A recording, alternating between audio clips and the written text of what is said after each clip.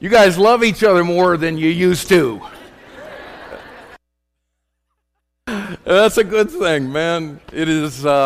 It's so awesome to be back home, and wow.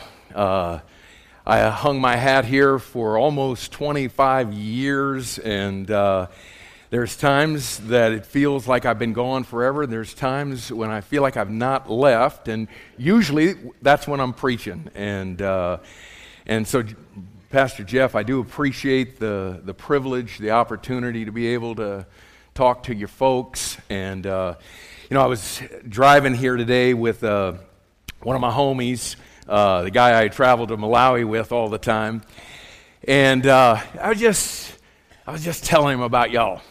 And just telling him about this church. Do you guys realize that, let's see, is today the 15th? 16th, 17th.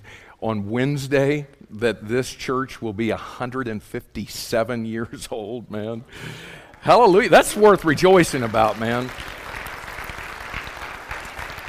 Started in 1858. Every time I talk about that, I just trip because it was the Philadelphian church period, man.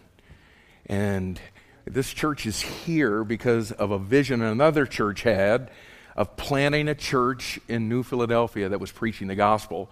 And you can go to New Hagerstown, about 30 miles up the road, and there ain't Jack there. There is a marker that talks about what used to be there. But had that group of people not had a vision to plant this place, wow.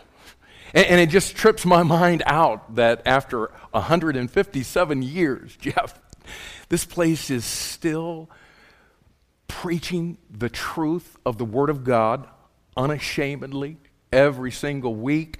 It's training people to be sent out to go to the ends of the earth. I got to tell you, y'all, I'm not the most traveled guy in the world, but I just don't know many places like that. We have in this place such a rich heritage, and listen, by tomorrow night, airbrush that out, man. I look like an old geezer, man. What?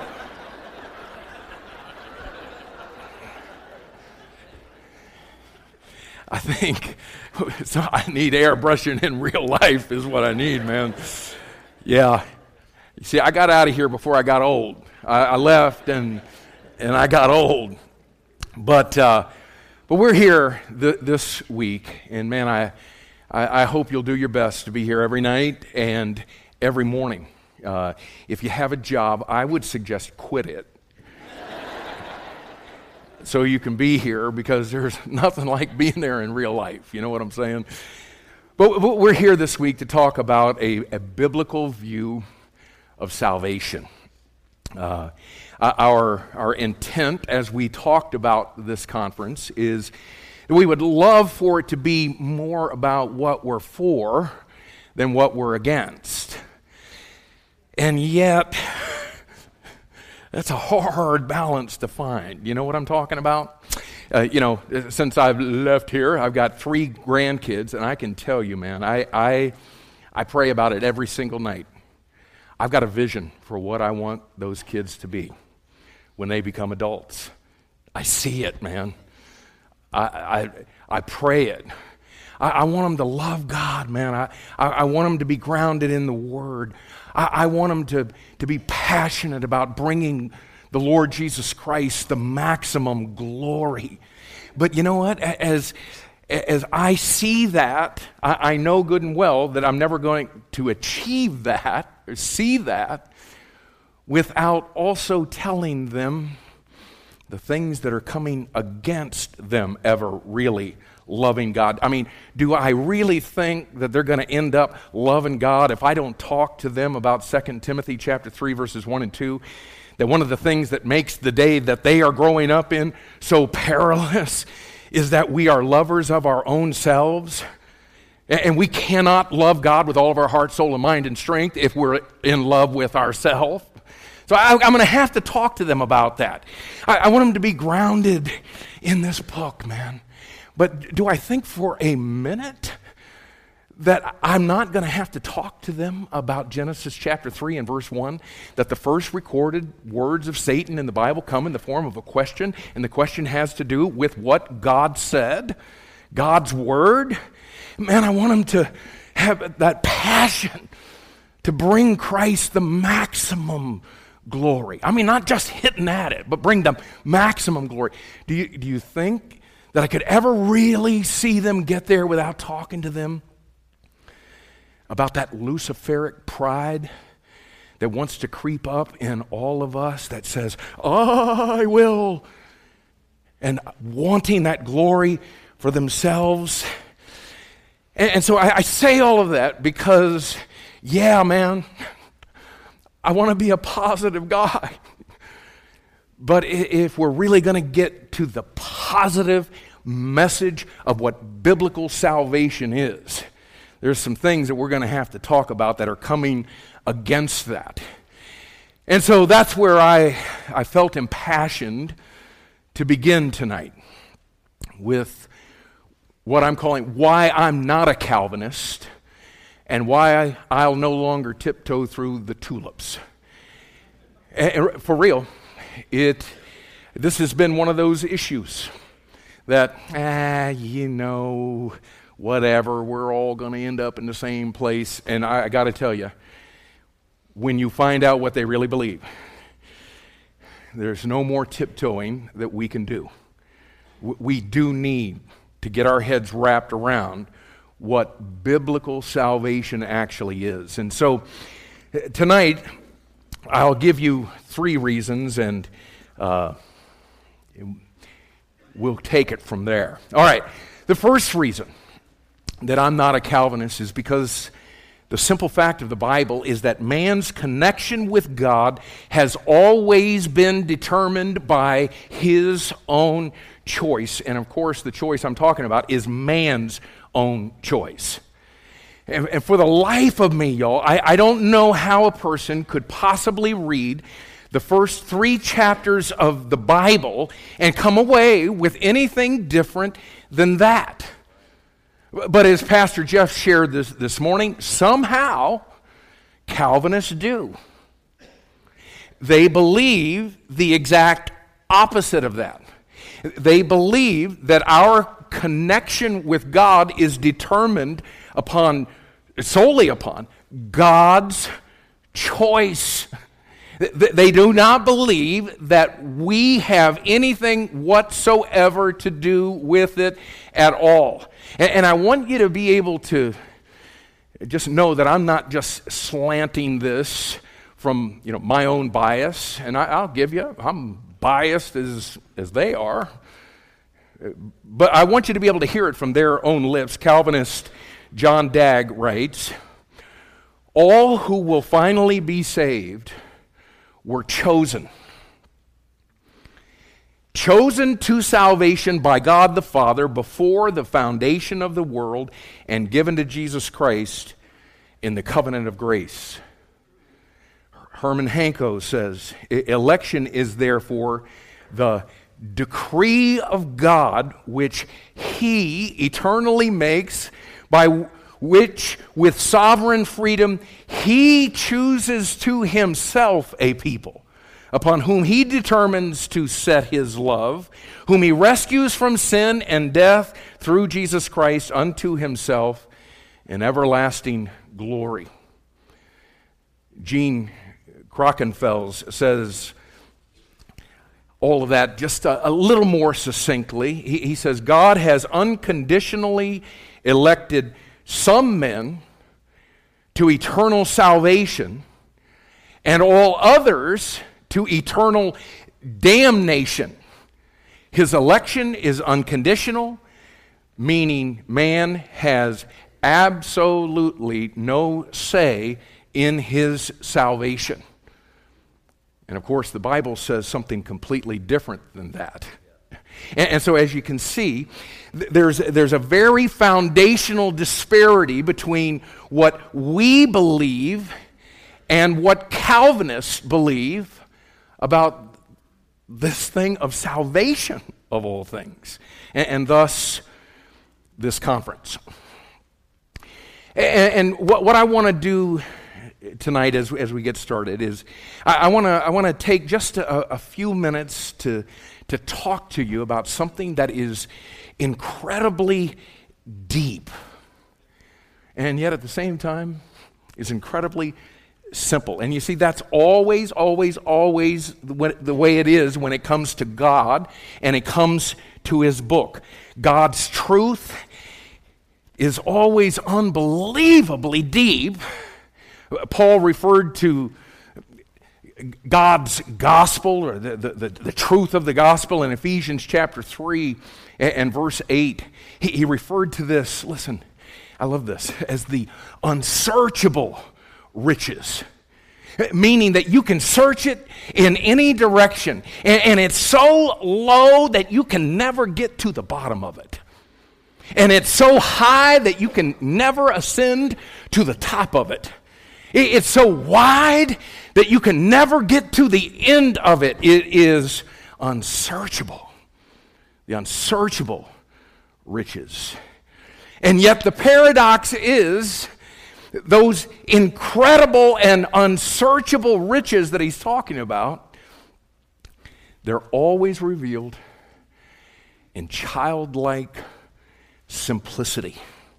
In fact, Paul talked about his fear in 2 Corinthians chapter 11 and verse 3. And his fear was that the same way that Satan did it with Eve, that he would do it with us, and that he would move in by corrupting our minds and subtly moving us away from, and this is such a key phrase, the simplicity that is in Christ. You see, God always takes His truth and makes it incredibly simple. Not simplistic, but simple. And the reality is, in that simple truth, it is unsearchable. It is packed with power. It's packed with depth. Sometimes the way we say it is, the Bible isn't a hard book to understand. The Bible is a hard book to believe. But if you'll leave it alone and just let it be the Bible and say what it says, it's not a hard book to understand, because it's simple, and its real profundity, or the profoundness of it, is actually revealed in its simplicity. That's how God works. The devil, on the other hand, works the exact opposite of that. Do you understand tonight that the devil has made a career out of taking God's truth and corrupting it, perverting it, convoluting it, or confusing it? What God has made unbelievably simple, he always finds a way to make it difficult. And by the time he's finished messing with it, the next verse in 2 Corinthians chapter 11 says that by the time it's all said and done, there's another Jesus that's being preached. And there is another spirit that's operating. And there's another gospel that's being proclaimed.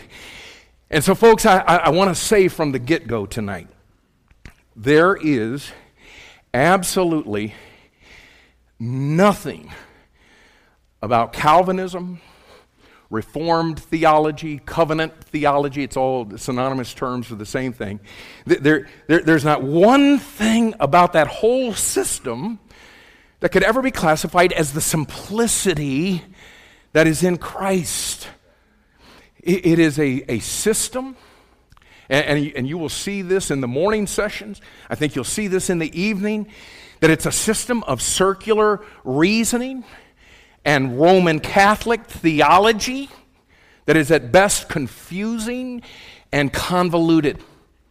It is extremely difficult to follow. It requires intense indoctrination to believe it, much less explain it. And I know it may be way early in the week for me to actually say this, but I believe that the Calvinistic system is the subtle work of the author of confusion. I believe it to be a harlot system spawned by the mother of harlots, the Roman Catholic Church. A system that takes the glorious simplicity of God's plan of salvation and taints it with corruption and perversion and convolution. It is anything but the simplicity that's in Christ. I maintain that the deepest of God's truth can always be explained, can always be conveyed in a way that common people can understand it. Do you remember Mark chapter 12 verse 37? I scream this verse all the time. The common people heard him gladly. And I don't, if you're really smart, okay, you might be able to learn the Bible too. But I'll just tell you this, the common people in Jesus' day heard him gladly. I think that God's truth is so simple that even children can understand it. Mark chapter 10 and verse 15 says that this whole kingdom of God thing is all about becoming like a little child. And if this thing is so convoluted that children and common people can't get it, I'm a common people, y'all. I don't get it. But I do believe in the glorious depth and simplicity of the gospel. And since this is a conference that is talking about having a biblical view of salvation, you know what I wanted to do tonight? I wanted to take just this first point, and I wanted to make sure that I have, in this conference, given the gospel. You may be here tonight, and you may not even understand anything that you've already heard, but I want to take the glorious depth of this thing that God wants to do in the life of every person to save them. I want to take it in all of its depth and keep it just as simple as it can possibly be. And I think I can do it. Don't time me. I think I can do it. I can name that tune in 3 minutes. I really think that I could do this in 3 minutes. But I feel like for us to talk about a biblical view of salvation and never really give the gospel might be an atrocity. Okay, so let me just tell you how simple this is. Before the foundation of the world, God made a choice. He didn't have to do it this way, but the glorious fact is he did. And what he chose was that when he would create man, he would create that man in a relationship with himself. And through the tree of the knowledge of good and evil, man, the first man, was offered the choice to continue that connection with God by not eating of that tree that God told him not to eat from. Or he could choose to eat from that forbidden tree and suffer the consequences of spiritual death, resulting in disconnection from the holy God that had created him. But from the very beginning, man's connection with God was man's own choice, and that choice was represented in a tree. And so the way that it shook out is man made the fateful choice to sin against God by partaking of that tree, resulting in the fact that every other man that was born from Adam's corrupted seed would be born into this world spiritually dead and thereby separated from his perfectly holy God. And yet the message of the New Testament is God is still offering man a choice.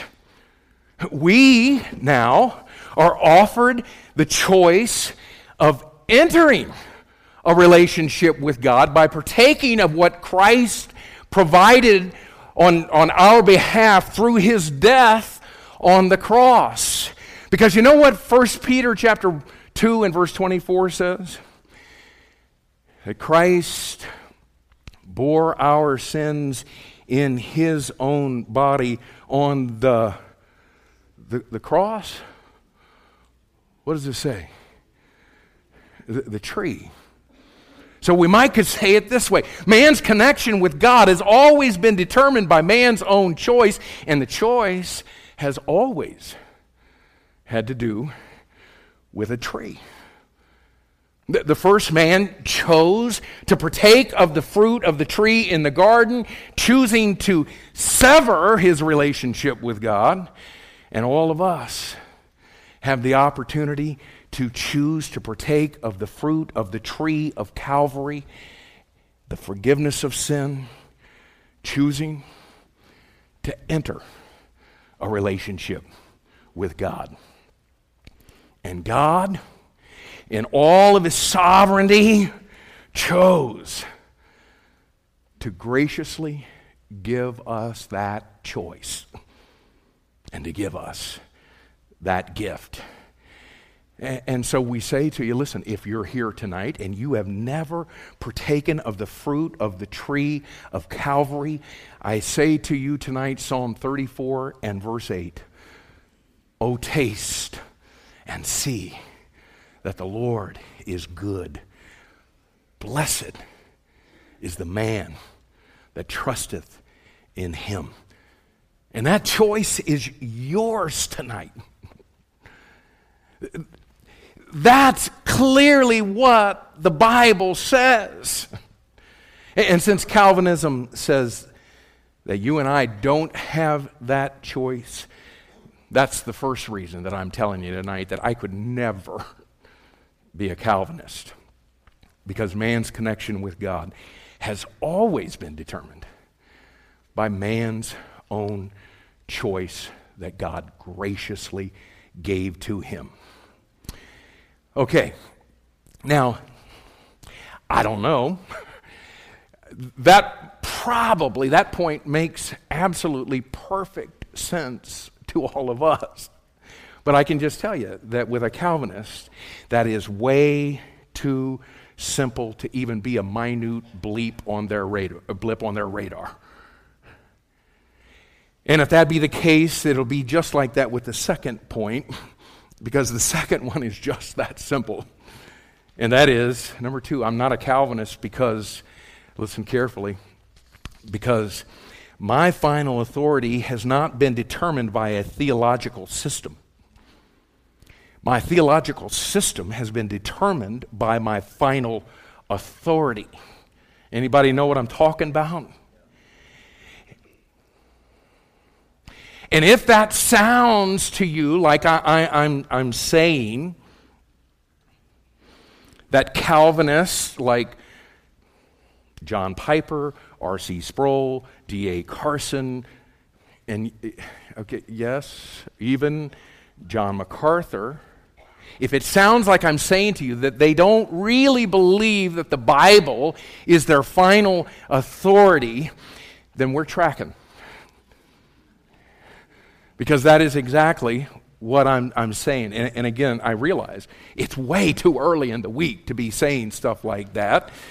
And I realize, I really do, that if most Christians in America heard me say what I just said, they'd write me off as a backwoods preacher that, writes off anybody that doesn't dot their I's and cross their T's like I do, and, he's just an old codger that don't know nothing about nothing, and, all that stuff. I get it. And I will readily admit it. I do it all the time. I am nothing but a converted street urchin. Honestly, I would estimate that my IQ is half of John Piper's, John MacArthur's, R.C. Sproul's, maybe a fourth of D.A. Carson. But listen, despite all of that, I do have something that they don't have. I have a final authority that determines my theology, not a theology that determines my final authority. And because I have a final authority, I feel like it's kind of like what David was expressing in Psalm 119, verses 89 and 98 and 99. Thou through thy commandments hast made me wiser than my enemies. I have more understanding than all my teachers. Ew. But the truth is, y'all, I really don't care about theological degrees, intelligent quotients, and whatever else. Again, I don't think that God put a premium on ignorance, but I also don't think that he put a premium on intelligence, which is obviously very convenient for me to believe. But listen, realize this, that some of the names that I just mentioned are people who are known for their stand on the Bible. And they uphold it as their final authority. And in fact, most Calvinists, they talk about this all the time, this thing of, do you know sola scriptura? Do you know this? They're the ones that popularize this. And what it basically is saying is that the scriptures are our sole authority. And listen, y'all, I know that they say that they believe that. And I know that they think that. But my contention is that Reformed theology has superseded their final authority, and their belief in Reformed theology has dictated what they believe about the Bible. I believe, I wish I had something really cool up here to do this with. All I got's a sheet of paper. But I believe that you've got to take Reformed theology and put it over the Bible, and it becomes a filter that you see through. It becomes a lens that you read the Bible through. Because I am absolutely convinced that if you took somebody who was a new believer and you put them on a deserted island for a year with nothing but the Spirit of God in their souls and the Word of God in their hands, and they have never been indoctrinated by Reformed theology, I don't believe there is a snowball's chance in Hades that they're going to come off of that island believing in the 5 tenets of Calvinism that form the acrostic, and I think that you showed this morning, the tulip acrostic. These are the 5 basic tenets that Pastor Jeff and Pastor Brett will be talking about in the morning sessions. These are the ones that Calvinists hold to. John Piper, who up until recently was the lead pastor of the Bethlehem Baptist Church of Minneapolis, who for some reason has the ear of a lot of 20 and 30-somethings. There's a lot of 20 and 30-somethings in this church. I love that. It's awesome. And he's got the ear. Piper says that he's a 7-point Calvinist. Tulip, or I don't know what his little acrostic is. R.C. Sproul, who has been deemed by many the greatest theologian of our time, says that he's a 5-point Calvinist. John MacArthur, who has been deemed the greatest Bible teacher of our time, also says that he's a 5-point Calvinist. And you know what? There's a lot of fundamental Bible-believing, King James-toting folks that would tell you that they're a 2-point Calvinist or maybe a 3-point Calvinist. And maybe even some of y'all here tonight that are 2 or 3-point Calvinists. I'd like to go on record tonight and just say unequivocally, that word. Unequivocally, thank you. I would like to say most assuredly, I'm a no-point Calvinist. I don't believe in a single one of them. And again, my contention is if you took a new believer and you put him on a desert island, again, with a Bible in his hand, the Spirit of God living inside of him, I really, for the life of me, y'all, I do not think he would come off believing any one of those. You know what has to happen to you in order to believe any one of those 5 things? You have to come under the influence of a Calvinist. And their influence and their theological system has begun to override your belief in the Bible as your final authority. You'd have to have the filter of Reformed theology laid over the Bible in order to read it the way that they do. And let me just talk about what we saw in that first point about whose choice our salvation actually is and whether every man has that choice or not. Again, if we've got this guy on the island and we said, hey, this is all you got for the next year, you know what he's going to come off of that island believing? You know what he's going to come off of that island rejoicing about? He's going to come off of that island rejoicing about 2 Peter chapter 3 and verse 9, that our God is not willing that any should perish, but that all should come to repentance. They'll come off rejoicing about 1 Timothy chapter 2 and verse 4, that our God will have all men to be saved. They'll come off rejoicing about Titus chapter 2 and verse 11, that the grace of God that bringeth salvation hath appeared to, say it, all men. They're going to come off rejoicing about John 1 and verse 9, that Jesus was and is the true light which lighteth every man that cometh into the world. They'll come off of that island rejoicing about 1 John chapter 2 and verse 2, that Christ is the propitiation for our sins, and not for ours only, but also for the sins of the whole world.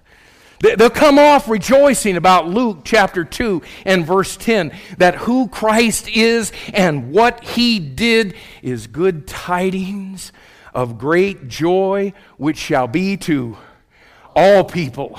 They'll come off rejoicing about 1 Timothy chapter 4 and verse 10, that Jesus is the living God who is the Savior of all men. They'll come off rejoicing about Hebrews chapter 2 and verse 9, that our Lord Jesus Christ, by the grace of God, tasted death for every man. They'll come off rejoicing about Colossians chapter 1 and verse 28, that we preach Jesus, warning every man and teaching every man in all wisdom, that we may present every man perfect in Christ Jesus. They'll come off rejoicing about 1 Timothy chapter 2 and verse 6, that our Lord Jesus Christ gave himself a ransom for all. They'll come off rejoicing about 1 John 4 and verse 14, that the Father sent the Son to be the Savior of the world. They'll come off rejoicing about John 3:16. For God so loved the world that he gave his only begotten Son, that whosoever believeth in him should not perish, but have everlasting life. Hallelujah. Listen, that's what any, all, and every person is going to come off of that deserted island rejoicing about. I guarantee you there wouldn't be one, and I mean not one, who would come off of that island believing what a Calvinist is forced to believe about every one of those ultra simple, ultra clear verses that we just read together. Because you know what Reformed theology says about every one of those verses, y'all? craziest thing in the world to me. That when God talks about the world, or even the whole world, that doesn't mean the whole world.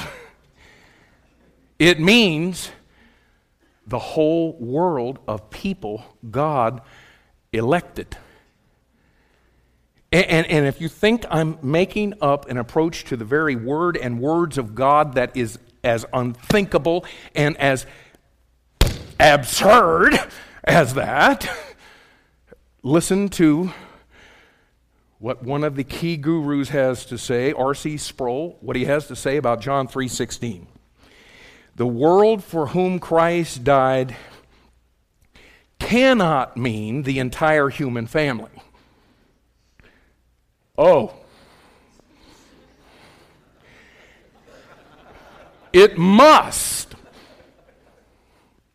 refer to the universality of the elect people from every tribe and nation.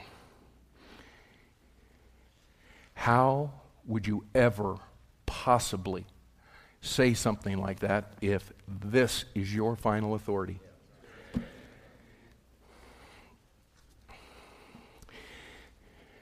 John Owen writes that the world here cannot signify all that ever were or should be, is as manifest as if it were written with the beams of the sun.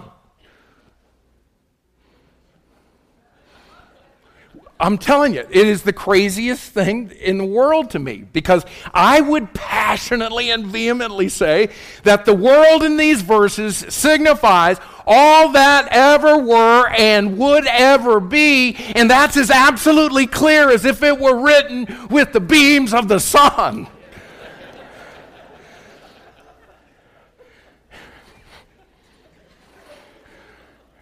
Edwin Palmer writes, since the objects of the Father's love are particular, definite, and limited, so are the objects of Christ's death. And he goes on to say, because God has loved certain ones and not all, because he has sovereignly and immutably determined that these particular ones will be saved, he sent his Son to die for them, to save them, and not all the world. And listen, y'all, that's what they have to do with every single verse that we just rattled off there. The Reformed position is the whole world doesn't mean the whole world, but the whole world of elect people. And whosoever doesn't mean whosoever, but whosoever God chose. And all doesn't mean all, it means all of the elect. And all people and all men and every man doesn't mean all people and all men and every man, but all people and all men and every man that God chose to salvation before the foundation of the world. That's what they've got to say. And you will never, ever, ever convince me that anybody in their right biblical mind could ever come to that conclusion without somebody imposing a theological system over the final authority of this book. And I got to tell you, man, I would worry about what I've let some man or some theological system do to me when simple words like world don't mean world. Whosoever doesn't mean whosoever. All doesn't mean all. Every doesn't mean every. Because here's the deal, y'all. If I can't trust my simple little understanding of words I didn't even know needed to be defined and interpreted, or in this case, redefined and reinterpreted, then I'm going to have to submit to your authority and to the authority of your theological system to tell me everything else that I believe, because I just thought all meant all. So if that doesn't mean that, then okay, I give up on all the other stuff. I'm telling you, folks, regardless of what someone wants to claim about what they believe in the Scriptures, about the Scriptures being their sole and final authority, there is not a Calvinist on this planet that hasn't had Reformed theology replace and or supersede the final authority of the Bible. And let's go back to our guy on the desert island. I'm kind of liking this guy, okay? So let's say that this guy is you, okay? New believer, not been indoctrinated by anything, just got your Bible and the Spirit, man. Okay, I got to tell you, you're probably going to come off of that island, and there may be a few verses that you want to talk to your pastor about. Or you may, after that year, you may want to spend another year keeping those verses in their context and dutifully comparing Scripture with Scripture and letting the Bible give you your definitions. So I get it. There's a couple of verses that we might need to work through a little bit.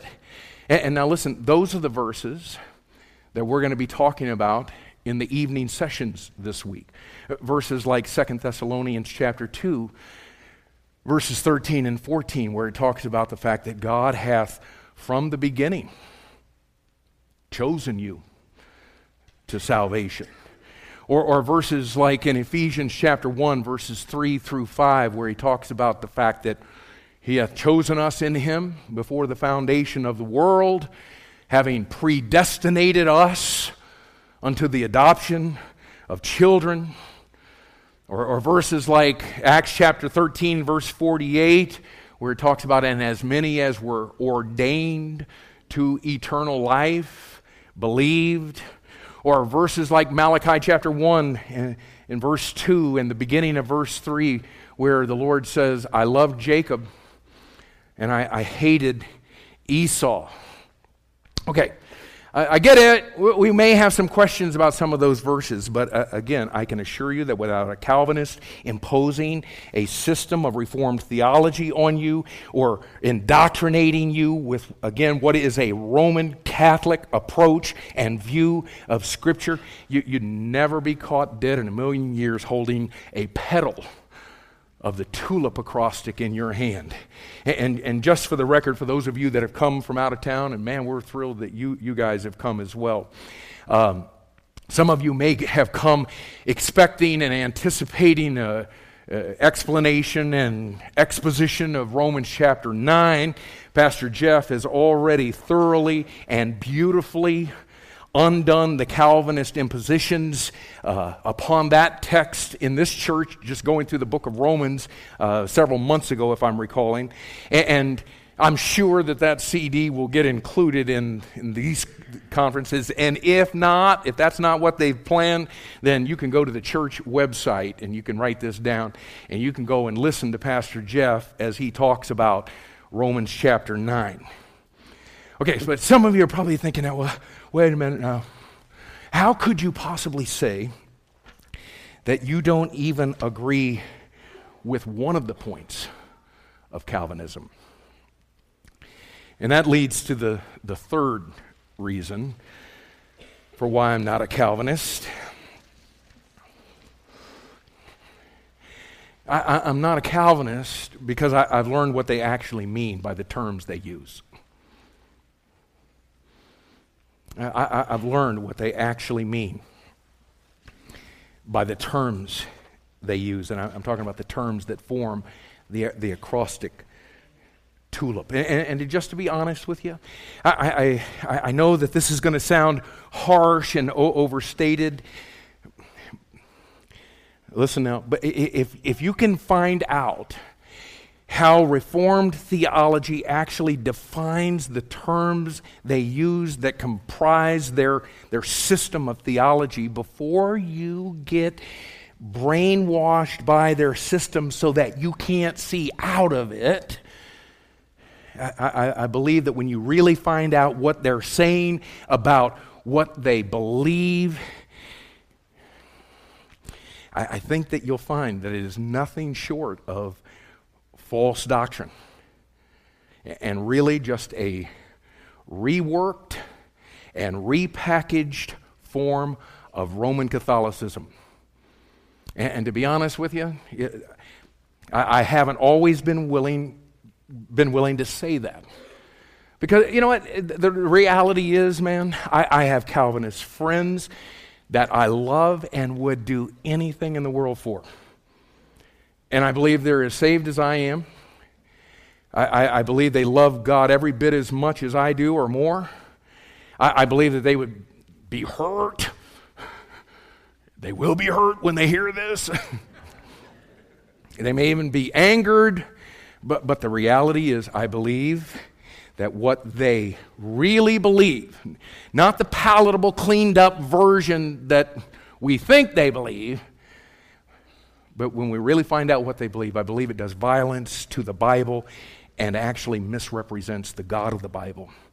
Because listen, when you really understand what they mean by the words they use in Calvinism, the simple fact is their definitions of terms is not the same as our definitions. Their explanation of biblical doctrines is not the same explanation that we would give. How we expound passages is not how they expound passages. And listen, there's no doubt some of you that are here tonight that, think at this point, and it's all good, but you think that you agree with several of the points of Calvinism, and I'm of the opinion that the reason that you think that you agree is because you think you understand what they meant, but I don't think you really understand what they mean. And I'll give you just one example tonight, and we'll quit, okay? Let's talk for just a second about the term depraved or depravity. Okay, that's a term that we use. It's a biblical concept or a biblical doctrine that we believe about man's utter sinfulness. Okay, obviously, that's a term that they use. It's a doctrine that they espouse about man's utter sinfulness. But again, listen, what their definition of that is and how they explain, quote unquote, total depravity. And let me just say this, that my purpose tonight is not to undo the tulip. Again, that's why we're inviting you to come in the mornings. That's when that's really going to be talked about. I just want to give you an idea of how they apply definitions to terms that I don't think most people are actually aware of that change everything. And thus my statement that I'm a no-point Calvinist. Okay, so let's think about this together. Okay, because when it comes to the depravity of man, okay, let's try to get there. Which one of us in this room would believe anything other than the fact that sinful man before a supremely holy God is anything other than Romans chapter 3 verses 10 through 12 say that he is? That there isn't in all of mankind even one single righteous person in the whole lot of us. Don't we all believe that tonight? Paul says it very matter of factly. There is none righteous. And anticipating that we might want to call out some exception, my grandmother, Paul cuts us off at the pass, and he says, no, not one. He knows we're going to do that. He knows our grandmother. And verse 11, which one of us doesn't believe that we're so unrighteous that we can't even comprehend how unrighteous we are? Which one of us doesn't believe that we're all just spiritually clueless?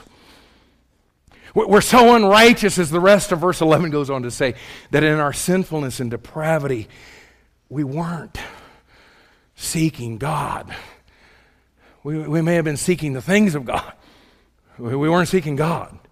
And verse 12 says that we've all gone out of the way, because Isaiah 53 and verse 6 says that we all chose our own way, a way that is against God. And the ramifications of that isn't that we were just unprofitable. What the verse says is that we were altogether unprofitable. I mean, it runs deep, man. So deep that all of us in our lost condition, he says, is incapable of doing good. And once again, Paul anticipating that we might be thinking of some exception. You know, I knew one good guy one time. No, not one. Which one of us in this room doesn't believe Romans chapter 3, verses 10 through 12? We all believe that. That's depravity. And which one of us doesn't believe Ephesians chapter 2 and verse 12? That in our depraved, sinful condition as Gentiles, that we were totally without Christ. And that we were aliens or total outsiders from the commonwealth of Israel. That we were strangers from the covenants of promise, which left us completely with how much hope? No hope. And totally without God, leaving us completely helpless. And again, I say to you, man, which one of us doesn't believe that in our depraved, lost condition, that's exactly what every single one of us was, the best of us and the worst of us? But we all believe that. That's why the gospel was such good news for everyone in this room that was saved. It was good news because the gospel finally shined past the blinders that 2 Corinthians chapter 4 and verse 4 says that Satan was using to keep us bound in our sin. And for the first time in our life, we really understood the incredibly bad news about our condition before a holy God, that we were righteous-less, we were clueless, we were seeking-less, we were Christ-less, we were covenant-less, we were promise-less, we were hopeless, we were godless, and we were all helpless sinners. You believe that? But buddy, when the gospel was proclaimed, we believe something happened, don't we? Which one of us in this room tonight doesn't believe Romans chapter 1 and verse 16, that the message of Christ's death, burial, and resurrection is the very power of God unto salvation to everyone that believes? Do you believe that tonight? That there's power in that message? That message had me so jacked up as a teenager, I was literally shaking, because the message was the power of God to salvation. I mean, we believe 1 Corinthians 1:18 that by the preaching of the cross, the power of God went to work.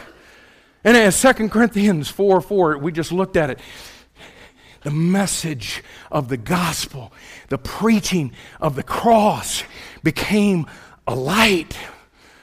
The light of the very image of Christ. And that light of the gospel shined past the blinders Satan was using to keep us bound in our sin. And when our eyes opened to the gospel, and we exercised our will, as Romans chapter 10 and verse 9 talks about, by calling upon His name in belief. Which one of us in this room doesn't believe that at the very moment we called on His name, that we were regenerated, that we were born again? Which one of us in this room doesn't firmly and thoroughly believe, as Colossians chapter 1, verses 12 through 14 says, that the Father made us meet to be partakers of the inheritance of the saints in light, and delivered us from the power of darkness, and hath translated us into the kingdom of His dear Son, in whom we have redemption through His blood, even the forgiveness of sins. And again I ask you, which one of us in this room doesn't believe that that was the power of the gospel, and that what I just described is not what the God of the Bible laid out in this book as His plan of salvation? Anybody doesn't believe that? Here's the kicker, y'all. Calvinists don't believe that.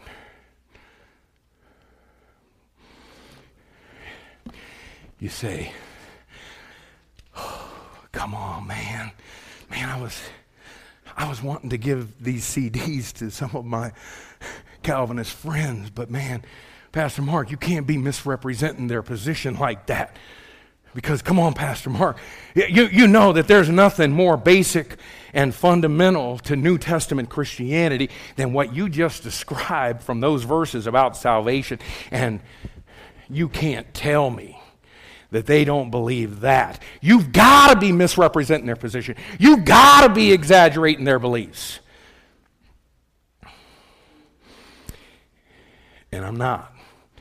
Listen, when they use the term total depravity, they don't mean everything that we just talked about, that we're all helplessly and hopelessly sinful. By total depravity, they mean total incapability.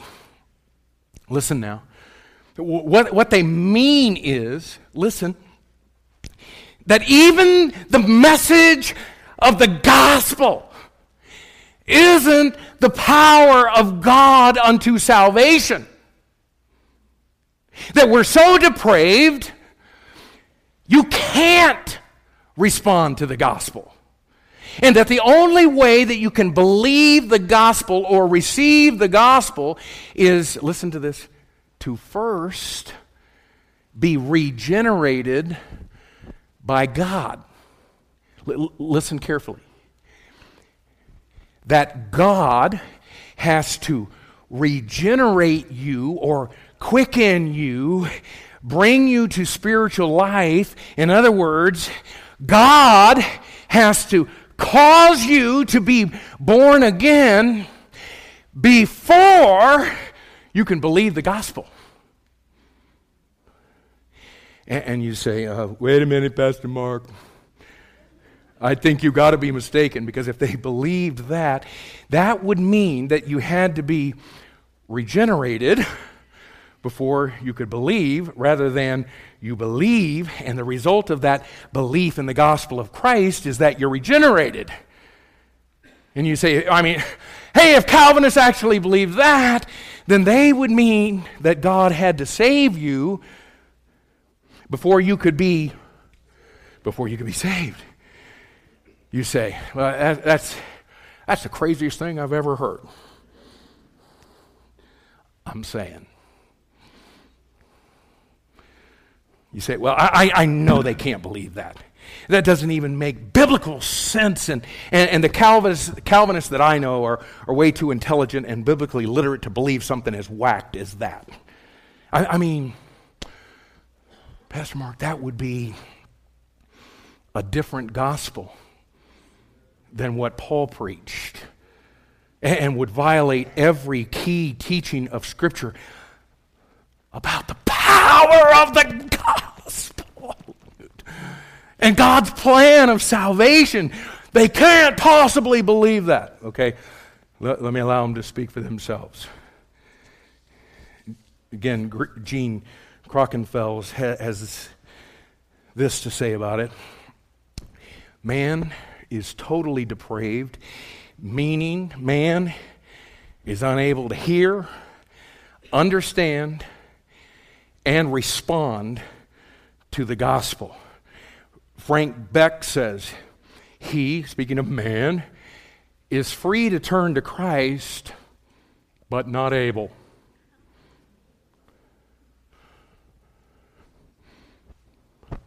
That makes sense if you don't think about it.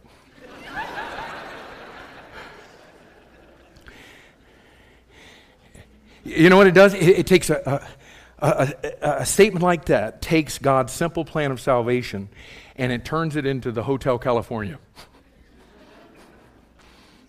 You can check out any time you like, but you can never leave. I ask you, y'all, what could that possibly mean? That a sinner is free to turn to Christ, but not able. Edwin Palmer, in his book, The 5 Points of Calvinism, writes, once he, referring to the sinner, is born again, listen, he can for the first time turn to Jesus, expressing sorrow for his sins and asking Jesus to save him. You say, I don't think that most Calvinists believe that. Okay, well, let's let R.C. Sproul clarify it for us. A cardinal point of Reformed theology is the maxim: regeneration precedes faith.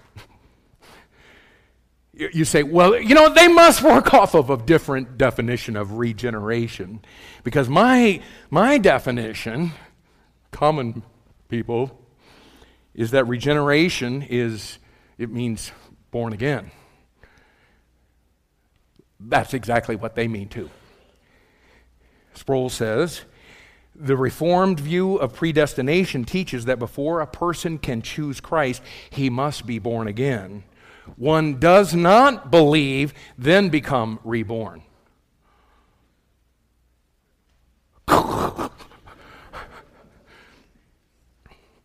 Lorraine Boatner, the so-called great American theologian, writes, if any person believes, it is because God has quickened him. And if any person fails to believe, it's because God has withheld that grace which he was under no obligation to bestow. John Piper echoes the same sentiment of God having to regenerate us so that we can believe. He writes, there can be no salvation without the reality of irresistible grace. If we are dead in our sins, totally unable to submit to God, then we will never believe in Christ unless God overcomes our rebellion. Piper goes on, God is sovereign and can conquer all resistance when He wills. Irresistible grace refers to the sovereign work of God to overcome the rebellion of our hearts and bring us to faith in Christ so that we can be saved. And it gets worse. Krockenfeld says the sovereign regeneration, listen to this, may take place at birth, at baptism, infant baptism,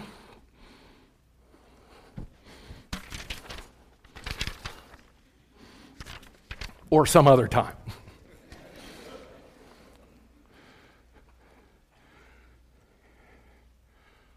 What?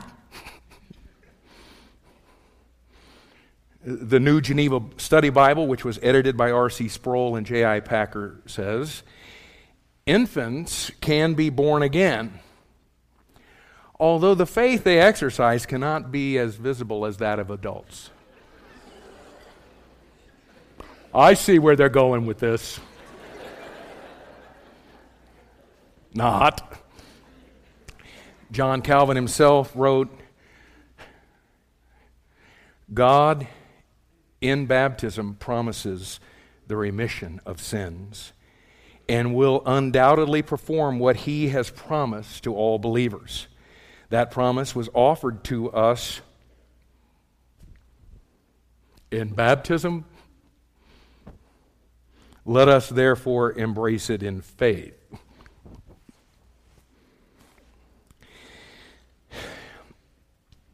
I say to you tonight, I'm not a Calvinist because I now know what they mean by the terms they use. And they mean something totally different than what that book says. let's just hang with that as our final authority. Pastor Jeff.